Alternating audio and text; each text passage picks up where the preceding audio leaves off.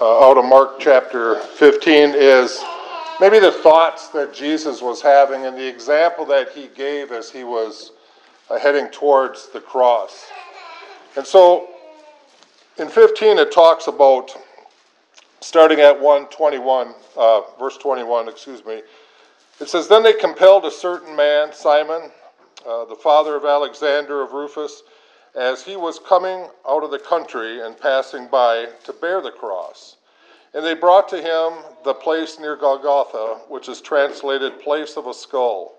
Then they gave him wine and mingled with myrrh to drink, but he did not take it. And when they had crucified him, they divided his garments, casting lots for them to determine what every man should take. Now it was the third hour, and they crucified him. And the inscription above his accusation was written above, 'The King of the Jews.'" As we look at Jesus' preparation for this, we know that before time was, that it was in God's design to reconcile man back, and it was going to be done through Jesus. And so we're going to look at the day or so before the actual crucifixion, leading up to the crucifixion. And so we know that the night before Jesus' death, he washed the feet of his disciples that were with him. If any of you have ever been a part of a foot washing service, it's pretty solemn. I know we do one here, and I've been a part of them in other churches. And it's a very solemn thing. Some people look at it as a cultural thing because they wore sandals and were in the deserty places, and it was a soothing thing to the feet. But besides the physical aspect, there's a spiritual aspect. Everything that Jesus teaches and everything that Jesus does has both a spiritual and a physical aspect. And as we even look today, we're going to look at the physical torment that Jesus went through, but I also want us to look at the spiritual anguish that he was facing. So he's at this foot washing, and he washed the feet of his disciples, and we know that Peter spoke out and said, "Oh no, Lord, you can't wash my feet, and I should be washing yours." And Jesus says, if I can't wash your feet, you have no part of me. And Peter's whole demeanor changed. He says, "Then give me everything, Lord." And so we see Jesus, the Son of God, fully man, down here washing his disciples' feet. What a humble position to be in. You know, God calls us as Christians to be humble. We fight the lust of the flesh, the lust of the eyes, in the pride of life. And humility sort of flies in the face of all this sin. And so Jesus gives us this example of being humble and washing his disciples' feet. I also want to mention that he washed Judas's feet. He washed the one who was going to betray him. Jesus knew he was going to betray him, but Jesus still exercised that humility towards Judas. I think that is just an amazing fact. You know, there's a saying that says, you really can't experience grace until you sit at the table with your Judas. And so as we look at this, we can learn some things from Jesus about his whole attitude, his whole demeanor, his whole focus on these things. And so he washed their feet, and then they shared this Passover meal with him. And it was the Passover meal that got transformed. And during this time is when Judas was revealed as the betrayer. Jesus had pointed him out, and Judas, of course, he left. But he was the one that was going to betray his master and his Lord Jesus. And so at the conclusion of this meal, Jesus instituted what we call the Lord's table, the Lord's Supper, communion, whatever words you want to use to it. He took the traditional Passover meal and he interrupted it. And we're going to teach on that sometime. But he interrupted that and he instituted this new covenant, this new promise towards the believers. And so he instituted this Lord's Supper. And after the meal, it says that Jesus then took his disciples to the Garden of Gethsemane. Jesus wanted to pray. He wanted this time to be with those that he's closest to. You know, if we sort of know in our life that we're drawing to an end, there's something in us that says, you know, I want to spend more time with those that I'm closest to. Jesus had this inner circle, and he wanted to spend time with his disciples. And so they went to the garden, and he pulled Peter, John, and James aside. Those were sort of his inner circle. And he wanted them to pray for him. And he said, pray that they wouldn't fall into temptation. Isn't it something that Jesus reminds us to pray for ourselves too, that we don't fall into temptation. Many times we're led astray. Many times we find ourselves in situations we don't belong in. But have we prayed for ourselves that, Lord, lead us not into temptation? So Jesus says, go and pray that you won't fall into temptation. And then Jesus went off by himself to pray. And the Bible says immediately those three fell asleep. We do that sometimes, don't we? My prayer time is usually in the morning, because if I pray at night, I immediately fall asleep too. So I like to pray in the morning when I can be more awake, more focused on those things. But it says that these three promptly fell asleep, and I find that sort of strange, seeing that Jesus had just requested something of them. Many times in our life, Jesus requests stuff of us or asks us to do things, but we sort of put that off, or other things get in the way. For them, it happened to be sleep. So alone, we read that Jesus was grieved, and he was weighing heavy. And we talk about the agony, the spiritual agony that Jesus was going through as he was preparing for this. As he was approaching death, he knew that the hour had come. He knew that the time was at hand when he was going to be required to give his life. And it said that his sweat drops were as blood.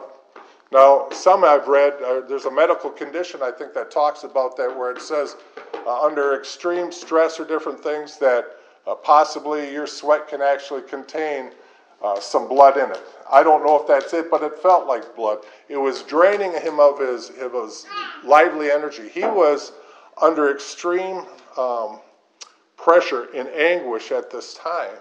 See, again, many times we sort of picture Jesus as just sort of walking, and getting nailed to the cross. And we talked last week how when we see a lot of pictures of Jesus hanging on the cross, he's all cleaned up. He looks, he looks sad up there, but he's all cleaned up. We talked last week how he was really beaten terribly beyond recognition. He knew all these things were going to come, and he was under anguish. He didn't know what this was all going to entail, a father turning and not being able to look on the sin, being separated from these things.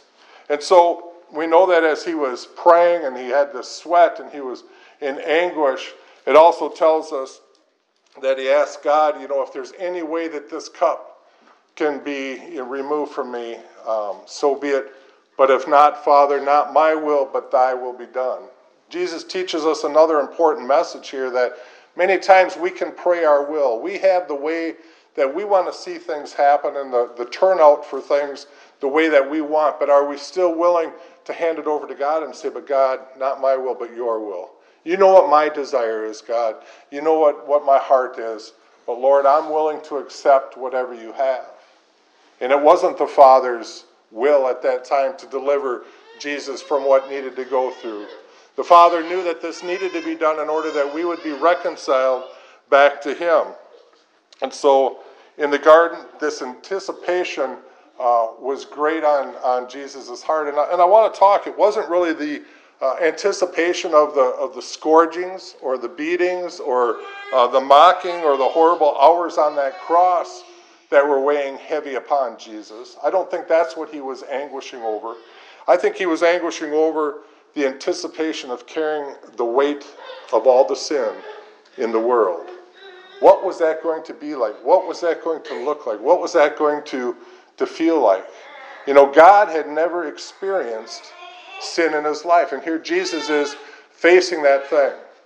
Now, not to minimize crucifixion, but Roman soldiers were the masters of torture, the masters of torment. They had devised ways to really figure out ways to really torture people and make people suffer in their death.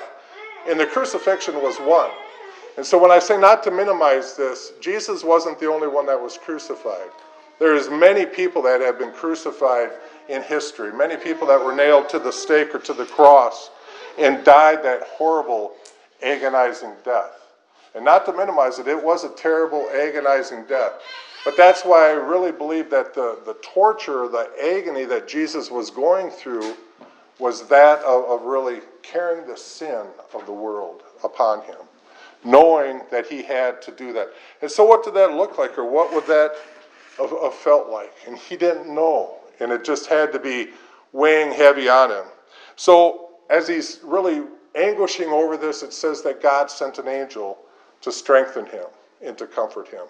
Many times in our life when we're going through difficult things, and not to compare it at all with what Jesus did, but we go through our little valleys, and sometimes it's like, man, am I ever going to get through this? Am I ever going to get to the other end? I can't take it another day, another moment, another, whatever.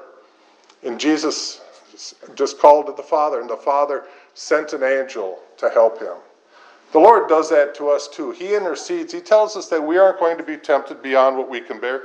He gives us his power, his strength.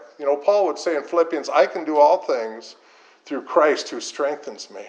And so when we're feeling weak, when we're feeling defeated, when we're feeling down, we need to turn our attention right towards the Lord and petition to him, because the Lord is there wanting to give us his strength, wanting to give us his comfort. And so we see that God sent an angel to strengthen him. Then Jesus asked the same again, Peter, John, and James, to pray that they would be loyal to him. Sort of an interesting thing, isn't it? Why would you pray, ask your disciples who are faithful followers of you to be loyal to you?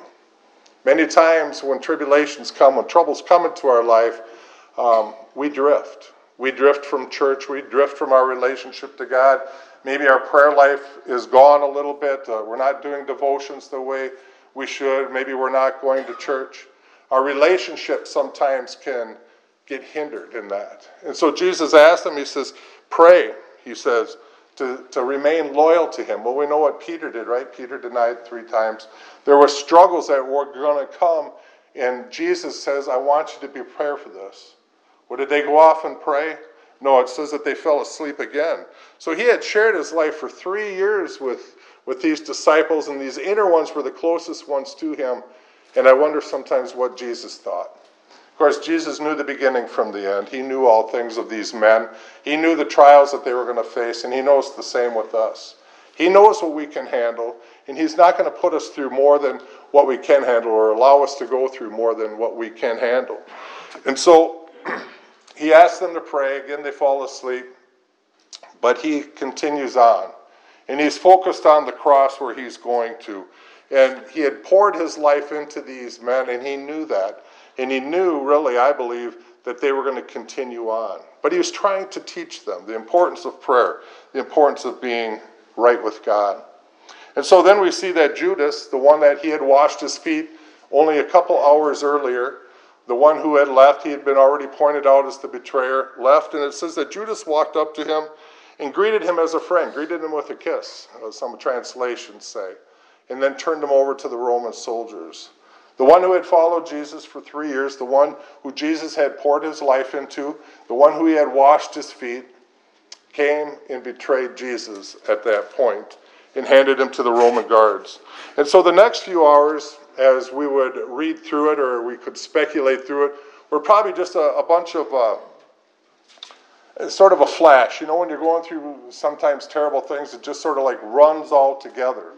And I really believe for Jesus, maybe this was happening, or at least for those that were around their experience, because the next few hours were filled with all sorts of things. They were filled with these beatings, with these mockings, with these whippings. We talked about the cord of 3 that had woven into it sometimes little steel balls, but shards of bone that would actually fillet your skin open. So just rip your skin apart. And he was whipped and whipped and whipped. The Bible says that he was beaten and whipped beyond recognition.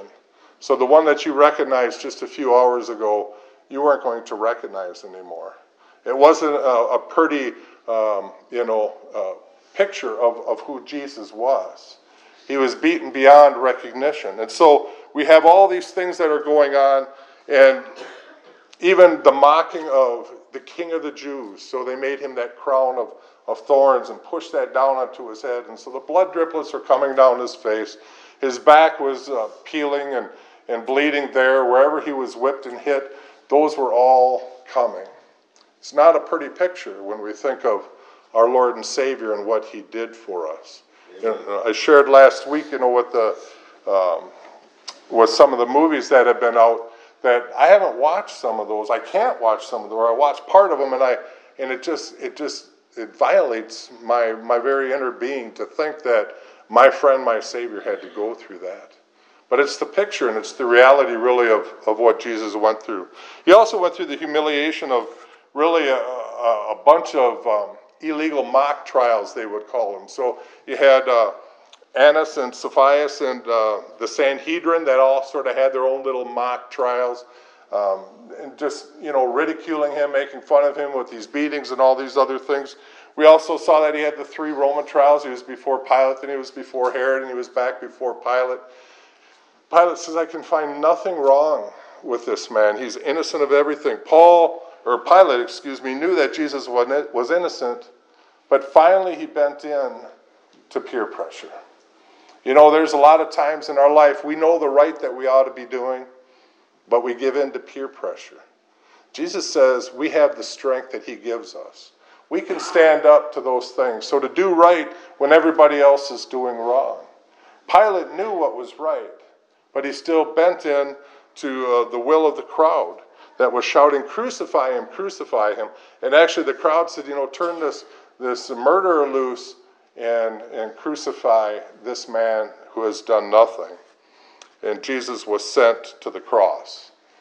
And so when we come to the cross and we talk about crucifixion, I want to share some of the medical things that go through. I think it's just important that we can understand sort of the physical torment that is there before we get to the spiritual anguish. And so a medical doctor is the one who wrote this description. It says, the cross is placed on the ground and the exhausted man is quickly thrown backwards with his shoulders against the wood.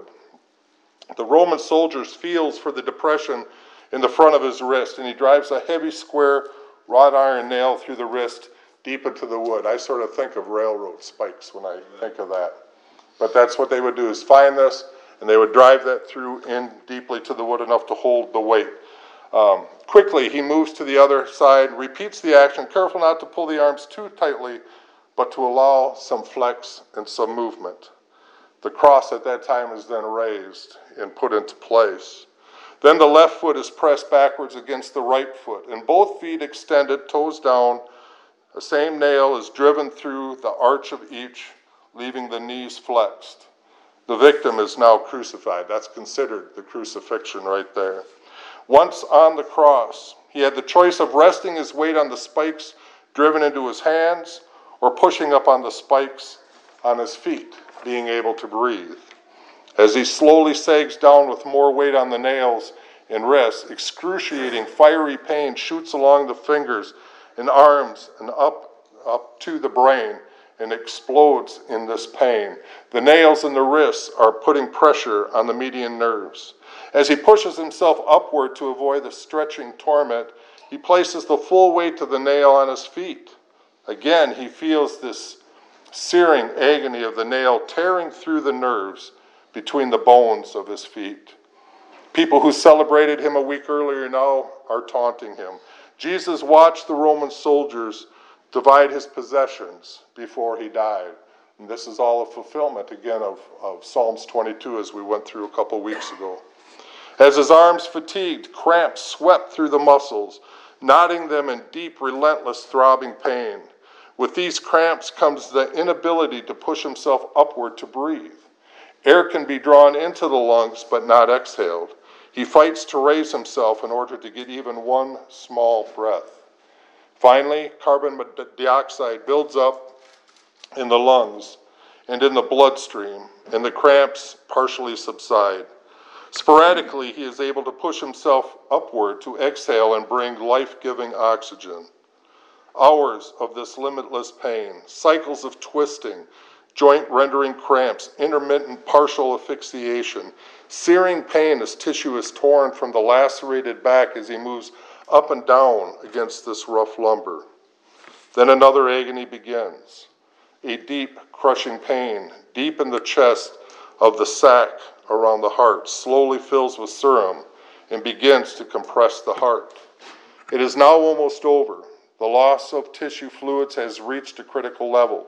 The compressed heart is struggling to pump heavy, thick, sluggish blood into the tissues. The tortured lungs are making a frantic effort to gasp in small gulps of air. He can feel the chill of death creeping through his tissues. Matthew 27:46 would tell us this. And about the 9th hour, Jesus cried out with a loud voice, saying, my God, why have you forsaken me? Finally, he can allow his body to die. That's the physical torment of going through a crucifixion. That's the torture that mankind has designed for one another. We still see things like that today, but this is an event that he who is without sin, the special, precious Lamb of God, had to go through for us. So working in the prison system, we know many people that have done crimes, and they can say, I've done the crime, I deserve to be here. But the innocent doesn't. So we also look at the story of the crucifixion, and if we would have read on a little bit further in Mark, we would read about 2 robbers that were crucified with him. Same agonizing pain, same things that they are going through, one on the right and one on the left. One decided to mock Jesus and to ridicule him. If you're truly the Son of God, call your Father down, have all these things done. But he wasn't realizing that Jesus was willfully going to the cross. There was no soldiers, there was no government, there was no army that could have made him go to the cross if he didn't want to go. He went because it needed to be done. He went because of his love for you and me. And so the one man mocked and ridiculed him, and the other robber was just like, you know what? You and I, we're up here because we deserve to be up here. We have broken the law. We are criminals. We have done these nasty things. We deserve to die, but this man has done nothing. Amen. Jesus ended up with that man, telling him, today you will be with me in paradise. Some people will say, well, that man never did anything other than a profession up on that cross. But I truly believe that if that man would have gotten off that cross, that he would have spent his life following Jesus. See, he saw the innocence that was dying for his sins. And I'm sure the Bible doesn't record a whole lot of things, of conversations that were going on up there, but I'm sure that there were some conversations that were going on. And so he let his body die, and it says when the soldiers came to break his legs, and that was sort of a typical method of hastening the death process. If people were lingering on before the Sabbath, he was already dead. And as John said, he had given up his spirit. And so at this, the Bible records just these words, and they crucified him. The Bible doesn't give all what I just said. That's from a medical doctor's perspective. All the Bible says is that mankind crucified him. You think of what wondrous love is this that God has for you and I. That his Son, Jesus, would go. For God so loved the world that he gave. And it says that he was obedient to death, even death upon a cross. That's a great love. And one of the greatest tragedies today is really the disdain that man has for the sacrifice that God has made and provided on our behalf. He has made that, and we act and we live and we talk and we go about life like it has made no difference, when the greatest gift of all was given at that moment. We know as we come to Christ that without the shedding of blood there was no remission of sins. We know that he who is without sin became sin for us. And it says in Matthew 27, when he cried out, my God, why have you forsaken me? It was the first time, I would believe, in all of eternity that the Godhead had not been in communion and had not been one with one another. Think of that. All the times before this, the Father, the Son, the Holy Spirit, all being one, were always in one together. But at this moment, the moment of sin, because God could not look upon sin, Jesus saw the darkness of sin in his separation from the Father for that brief moment. That was the anguish, spiritually, I think, for Jesus. To feel so alone. Those who he had all eternity been a part of, all of a sudden torn away and gone. We know the good news. It didn't last for long. 3 days later, he rose again from the dead. He was back with the Father, and they were all united. But for that moment, the anguish of just being separated from God. What about us in our life? A wasted life is one where really Jesus has been rejected. You know, I picture many times when I think of the crucifixion, I picture Jesus hanging upon this cross. And as he's looking down at people, much as I'm looking at you, he's going to see those that just a few days ago it had celebrated him. They were laying palms down. They were, hey, here he comes. And they were all happy. He's hanging now on the cross, looking at those that had celebrated him at one time, but now that were taunting him. He saw those soldiers that were gambling his clothes away. He probably saw maybe even, those that would never, ever accept the gift that he was going to have. In my mind, I'd be thinking, why am I doing this? These people aren't even caring. But he also had his mother out there, and he had enough in his mind to say, Mother, this is your son. Son, this is your mother. As he's hanging upon this cross, he had love for the world. That whosoever means whosoever. So he's up there and he's seeing everybody that's railing him to those that are weeping sadly because he is dying this death. He's seeing those that have followed him and been faithful. He's seeing those that had just turned coat on him. He saw all these people. What does he cry out from the cross? Father, forgive them, for they know not what they do. Isn't that a great love? To forgive those that know not what they do. Forgive those that have put these spikes in our hand. Well, we know that each one of us are the ones that nailed him to the cross. It was our sin that put him there. And he cries out, Father, forgive them. To those that were gambling his clothes away, Father, forgive them. To those that were never going to turn towards him and accept the gift that he was offering, Father, forgive them. For Peter, who is going to stumble a few days later and deny him 3 times, Father, forgive him. For you and I, who fall short many times in our Christian walk, Father, forgive them. But he does call us to a life of repentance. We look at the work that God has provided for us, but we spend our days acting like it really doesn't matter. I really think if we would have been there, we sing a song sometimes, were you there when they crucified my Lord? If we would have been there and if we would have seen that, would it make a difference in your life? Would it make the difference in the way that you live, the way that you talk, the thoughts that you have in your mind? Would it make a difference in the way that you treat others?